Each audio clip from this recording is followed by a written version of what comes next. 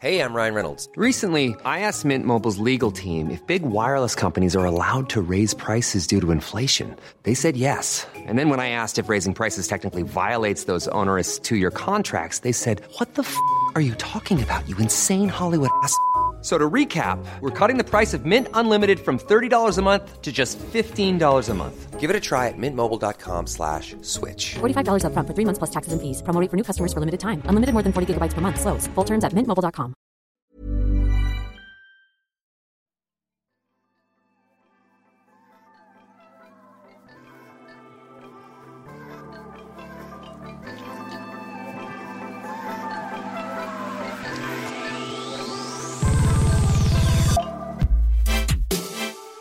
Hey guys, we're here with the Hollywood Life podcast, and I am here with my co-anchor, Ali Stagnita. Hi, Ali. Hi guys, so excited to be here today. And as always, if you're excited to listen, make sure you review us, give us 5 stars, let us know how much you love our guest today, because I'm excited to have her here. I am really excited to have her today. We have a wonderful guest and we have so many questions. She's got tons of news, and she also, she's a guest who keeps up on lots of things that we can ask her about. And so everybody welcome Yvette Brown. Hi, Yvette. Hi, everybody. Hi. Yes. You are one busy lady. You have not allowed quarantine, the pandemic, anything to get in the way of everything that you are doing. And you've got a new show that's about to launch on Disney Plus, April 16th. Mm-hmm. That sounds so much fun. In fact, I watched the trailer and I'm definitely going to be hooked. It is called Big Shot. Yes, we're airing on Disney Plus, and you buried the lead. There is a delicious John Stamos in this show. I mean, if there's ever a reason to tune into anything, it's John Stamos. He plays Marvin Korn. He's a basketball coach, a college basketball coach that kind of does something not great, and he ends up having to teach or coach at a girls high school. And I play the dean of students, and I'm not happy he's there. And ballyhoo ensues. Yeah, really. I mean, I saw you definitely don't look happy that he's there, and you are not going to let him get away with anything, despite his wonderful smile and charm. Right. And charm. And it looks like the girls basketball team that he's there to coach also isn't going to let him just get away with anything. Yeah. What's great about the show is, we've seen setups like this before where it's like the crusty guy comes in and he learns the girls are. It's not that. It really is a show about second chances and forgiveness and learning about yourself and choosing to stand up for yourself when needed. And I feel like Marvin's character learns as much as we learn, and vice versa.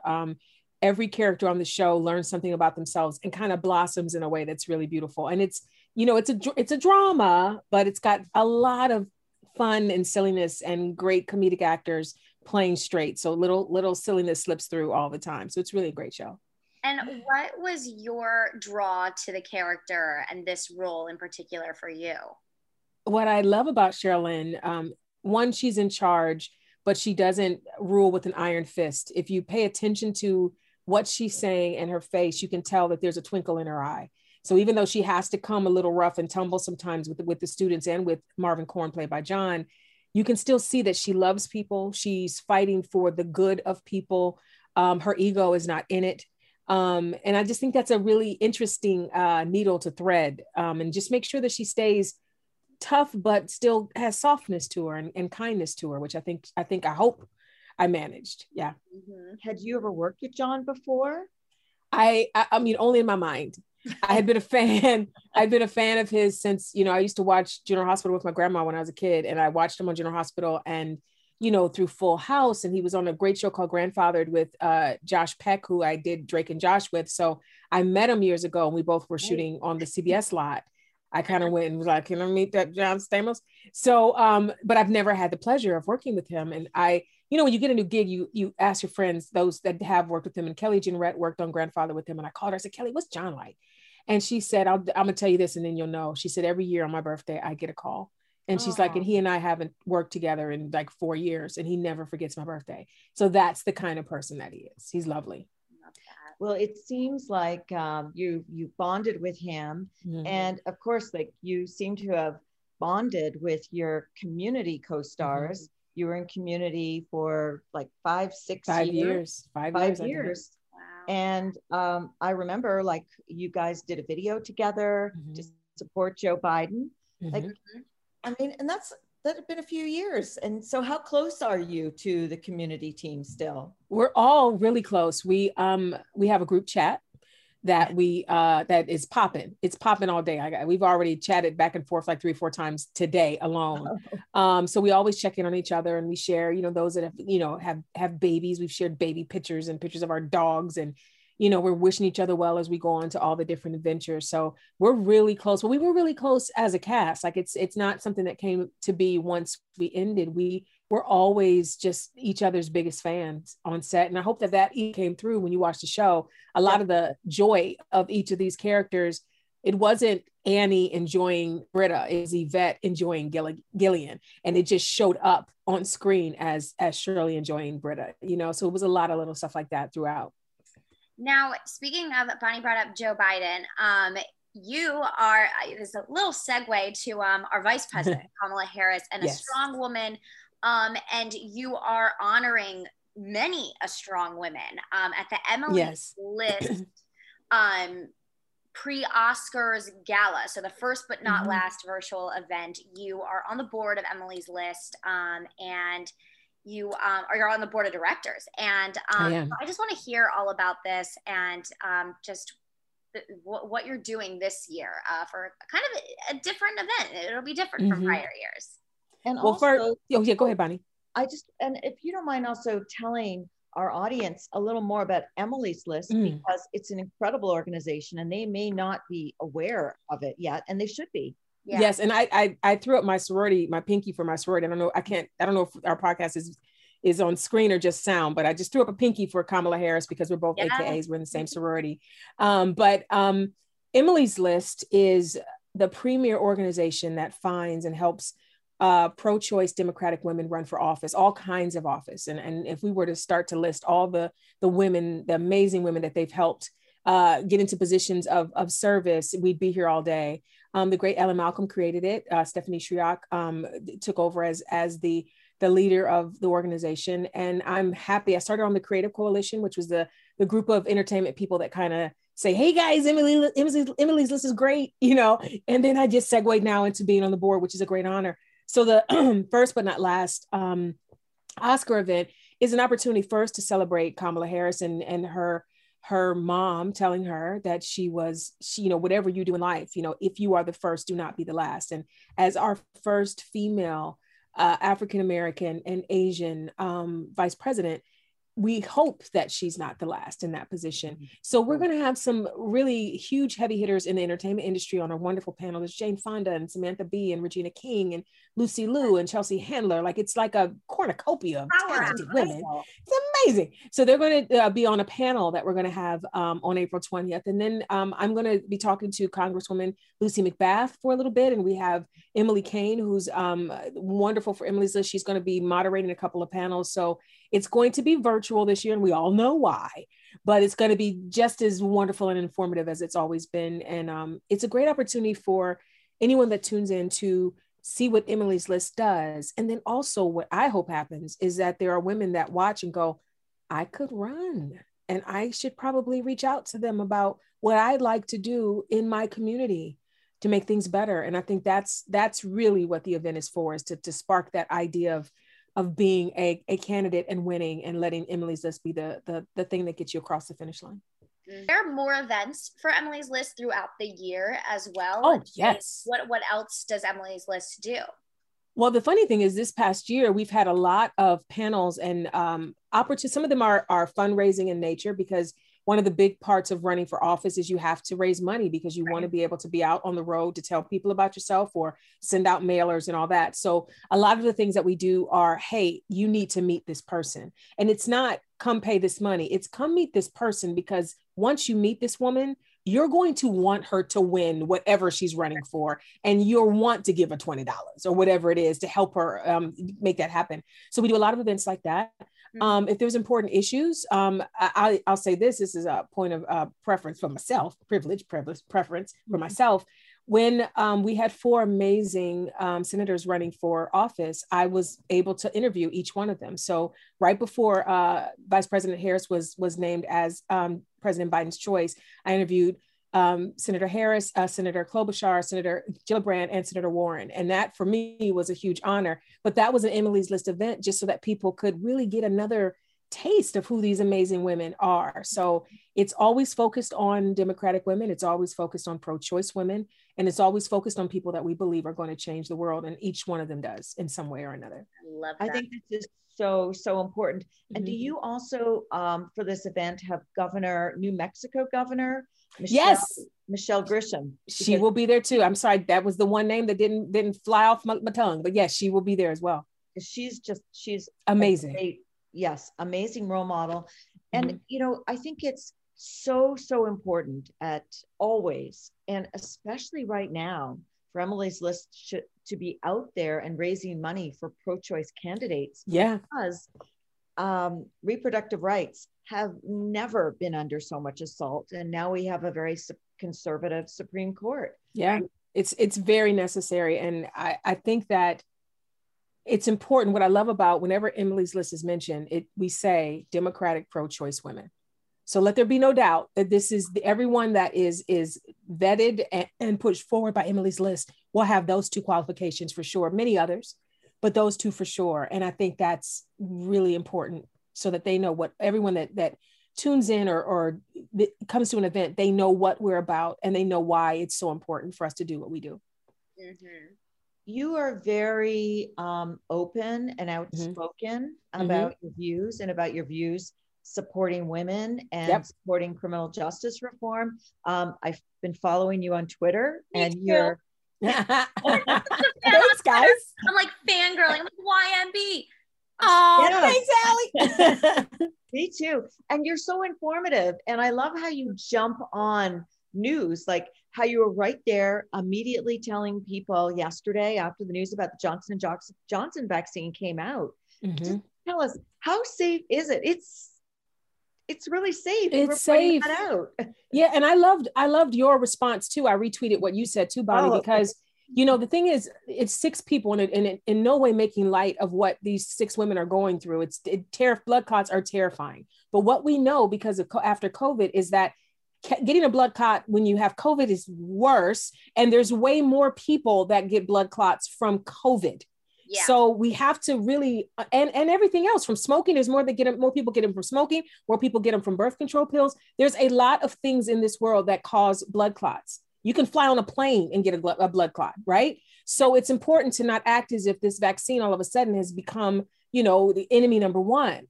I do love that the CDC decided to pull it or pause for a minute just to figure out what's going on. And that should make anyone that's a little bit reticent about getting the vaccine realize they really do care that we survive this, right? That's a sign that they care. But I don't think anyone should be afraid to get vaccinated because they took it off the market because of these 6 people with blood clots, because it's such a small percentage. It's minuscule. Right. When you 6 people out of 1 million, you can't quantify that. It's, I think 6 people out of 6 women out of almost 7 million. Yeah. Wow. So even more. There you go. That's less than 1 in a million chance. That's right. And I think COVID is something like if you get hospitalized, you've got a 1 in 20 chance. That's right. And if you have COVID and you're sick at home, you have 1 in 100 chance. See, there you go. That's why it's important to share this stuff. And that's going back to your first comment. That's why I do it, because I think sometimes there's a lot of clickbait. There's a lot of people reading just the headline and not opening up the story to read it, not vetting the person that wrote the story. And there's a lot of people that are afraid to get vaccinated. And I don't fault them for the fear, because it's scary. Everything we've been through in the last year and a half has been scary, but we have to educate ourselves and we have to understand. I stepped on a rusty nail once and I ran to the doctor to get my tetanus shot. I didn't spend any time trying to figure out whether I had trusted that this shot that had been around, people knew that this is what you take when you step on a rusty nail. And we now have a vaccine that you take, 3 of them, 4 of them that you take when you're facing a pandemic like COVID. So this is not hard to me. So I try to use my platform to just spread the word whenever I can. And have you been vaccinated? I have. I got Pfizer. I'm fully vaccinated. Woo. And also too, I mean, obviously in the last year, but prior to the last year, I think that now more people are just maybe paying attention. You have used your platform to elevate the Black Lives Matter movement, to talk about, criminal justice reform. Obviously this past week, Daunte Wright is a big name that we are hearing. Any just comments on that and just the message that you would like people to hear loud and clear? Hey, I'm Ryan Reynolds. At Mint Mobile, we like to do the opposite of what Big Wireless does. They charge you a lot, we charge you a little. So naturally, when they announced they'd be raising their prices due to inflation, we decided to deflate our prices due to not hating you. That's right. We're cutting the price of Mint Unlimited from $30 a month to just $15 a month. Give it a try at mintmobile.com/switch. $45 up front for 3 months plus taxes and fees. Promo rate for new customers for limited time. Unlimited more than 40 gigabytes per month. Slows full terms at mintmobile.com. I don't know that people fully understand what Black people feel in this country, what it's like to be a Black person. I posted something on Twitter the other day. I was like 8:30 and I went to bed at 8:30 for the first time since I was like 12. I purposely shut off the world and went to bed at 8:30 because my heart was so heavy. Because it's the feeling of every single day you see yourself or someone that looks like you or your brother or your sister as prey. We are prey. It's no different from Strange Fruit that Billie Holiday sung about. We are literally littering the streets with our bodies. Unarmed people gunned down because of a traffic stop, a routine traffic stop. And this is the air fresheners. It's ridiculous. Air fresheners in his car. And this is the thing. Even if they had a busted taillight or had gone through a red light, that's not a death sentence, or it shouldn't be. Right? So this idea that it's open season on Black people, and all you have to do is say you were afraid, or you thought it was your apartment, or you thought you were holding a taser, and everybody goes, okay, it's an honest mistake. Is it though? Someone's dead. Yes. It scares me. And every single day of my life, every time I'm in my car, if a cop pulls up behind me, I am terrified. And that is something that I don't know how to even quantify. I want to tell a quick story. Years ago, I co-hosted the Jeff Probst show with Jeff Probst. I did like 40 episodes with him. Great time. And one day, this is long before Black Lives Matter. One day, Jeff was telling a story. We were talking about getting pulled over by police. And Jeff was telling a story about he was in his neighborhood and he did a rolling stop. And he said the cop pulled him over, and he talked about how angry he was that this cop stopped him over at the rolling stop. And it's my neighborhood and I know where I'm going, and nobody just ranting and raving. And he said, and I told the and I stopped Jeff, which I never did. I would never, it's his show. I would never stop him mid-story, but I stopped him mid-story and I said, looked right in the camera and I said, if you are Black, please never do this. And Jeff was like, what are you talking about? You can say whatever you want to a cop. I said, you can say whatever you want to a cop. Black people cannot. And so this is not even new. We've always known that when we are faced with someone with an authority and a gun, that our lives are in danger. And that's what the talk that Black people give their kids all the time is all about. So. Right. And it's like, there's nothing that you can do. That's right. I mean, look at that poor Lieutenant Nazario in Virginia. He tried to do everything right. He got into a brightly lit area. He put his hands outside the car so they could see. He had nothing in his hands, and the cops still abused. And the idea, think about this, Bonnie, the idea that he would not even take off his seatbelt because he thought as soon as one of my hands leaves his eyesight, he's going to think I'm reaching for a weapon, even though he asked me to reach for it. Right.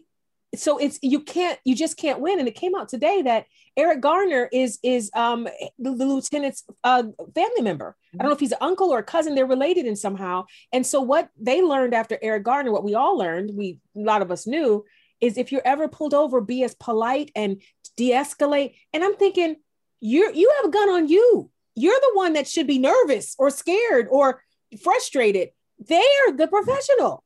Why do I have to be calm so that the professional doesn't kill me? Like, you want to talk about adrenaline and being scared? The gun is pointed at me. Exactly. I'm having the fight or flight response. So it's just, you can't win. It has to all be reformed. It all has to all be thought over. And if you looked at, Ava DuVernay has this great documentary called 13th, talking about the 13th Amendment. Right. If you watch that documentary, you find out that cops came from slave catchers. Yeah. This is all connected. Slavery. Right. And so the idea of hearing someone say, you will do what I say, do what, you know, I'm afraid to get out the car, you should be. That is something that a slave catcher would say to an enslaved person back in the day. You do what I say. You don't get to choose. It's exactly the same energy.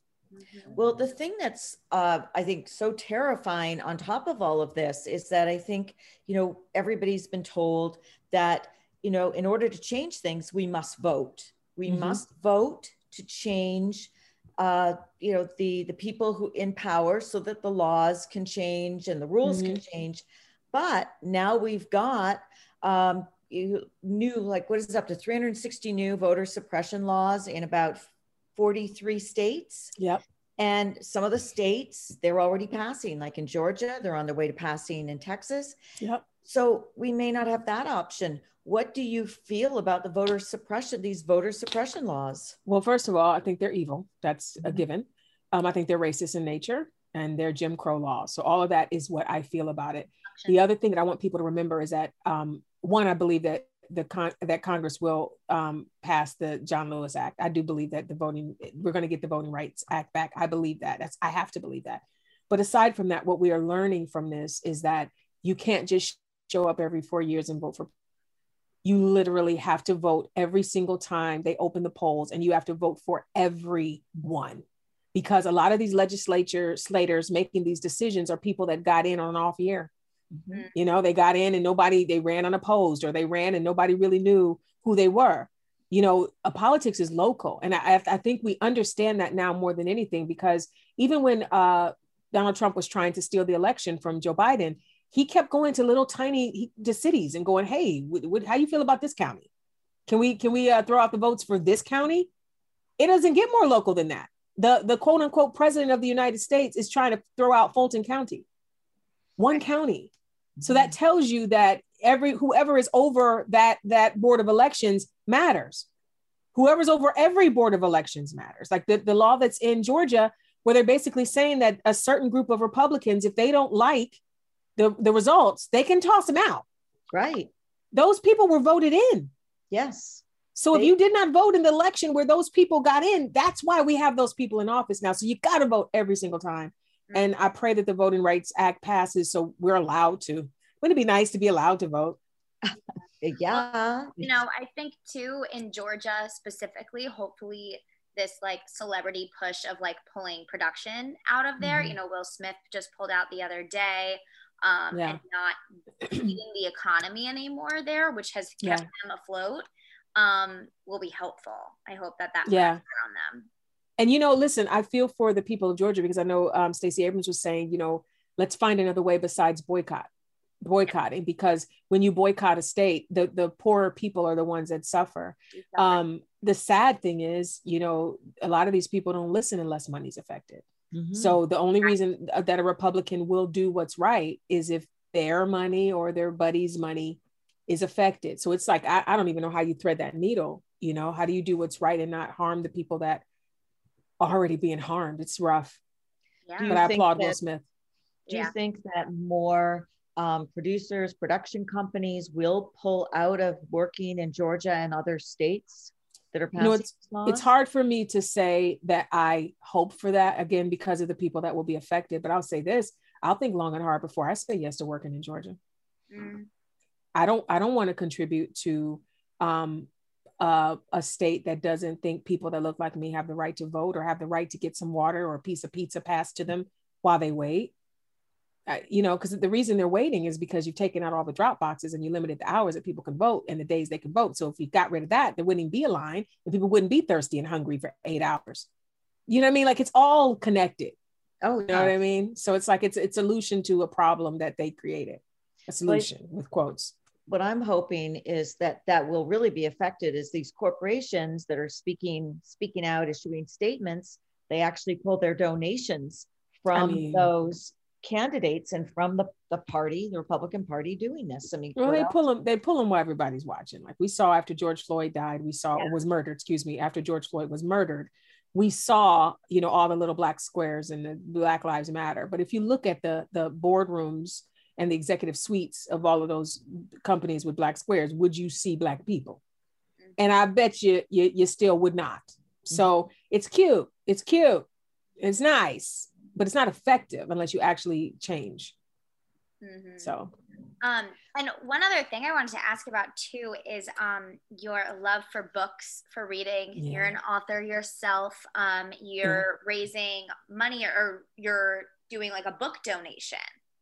Well, no, are you talking about from Donors Choose or? Yeah, Donors Choose.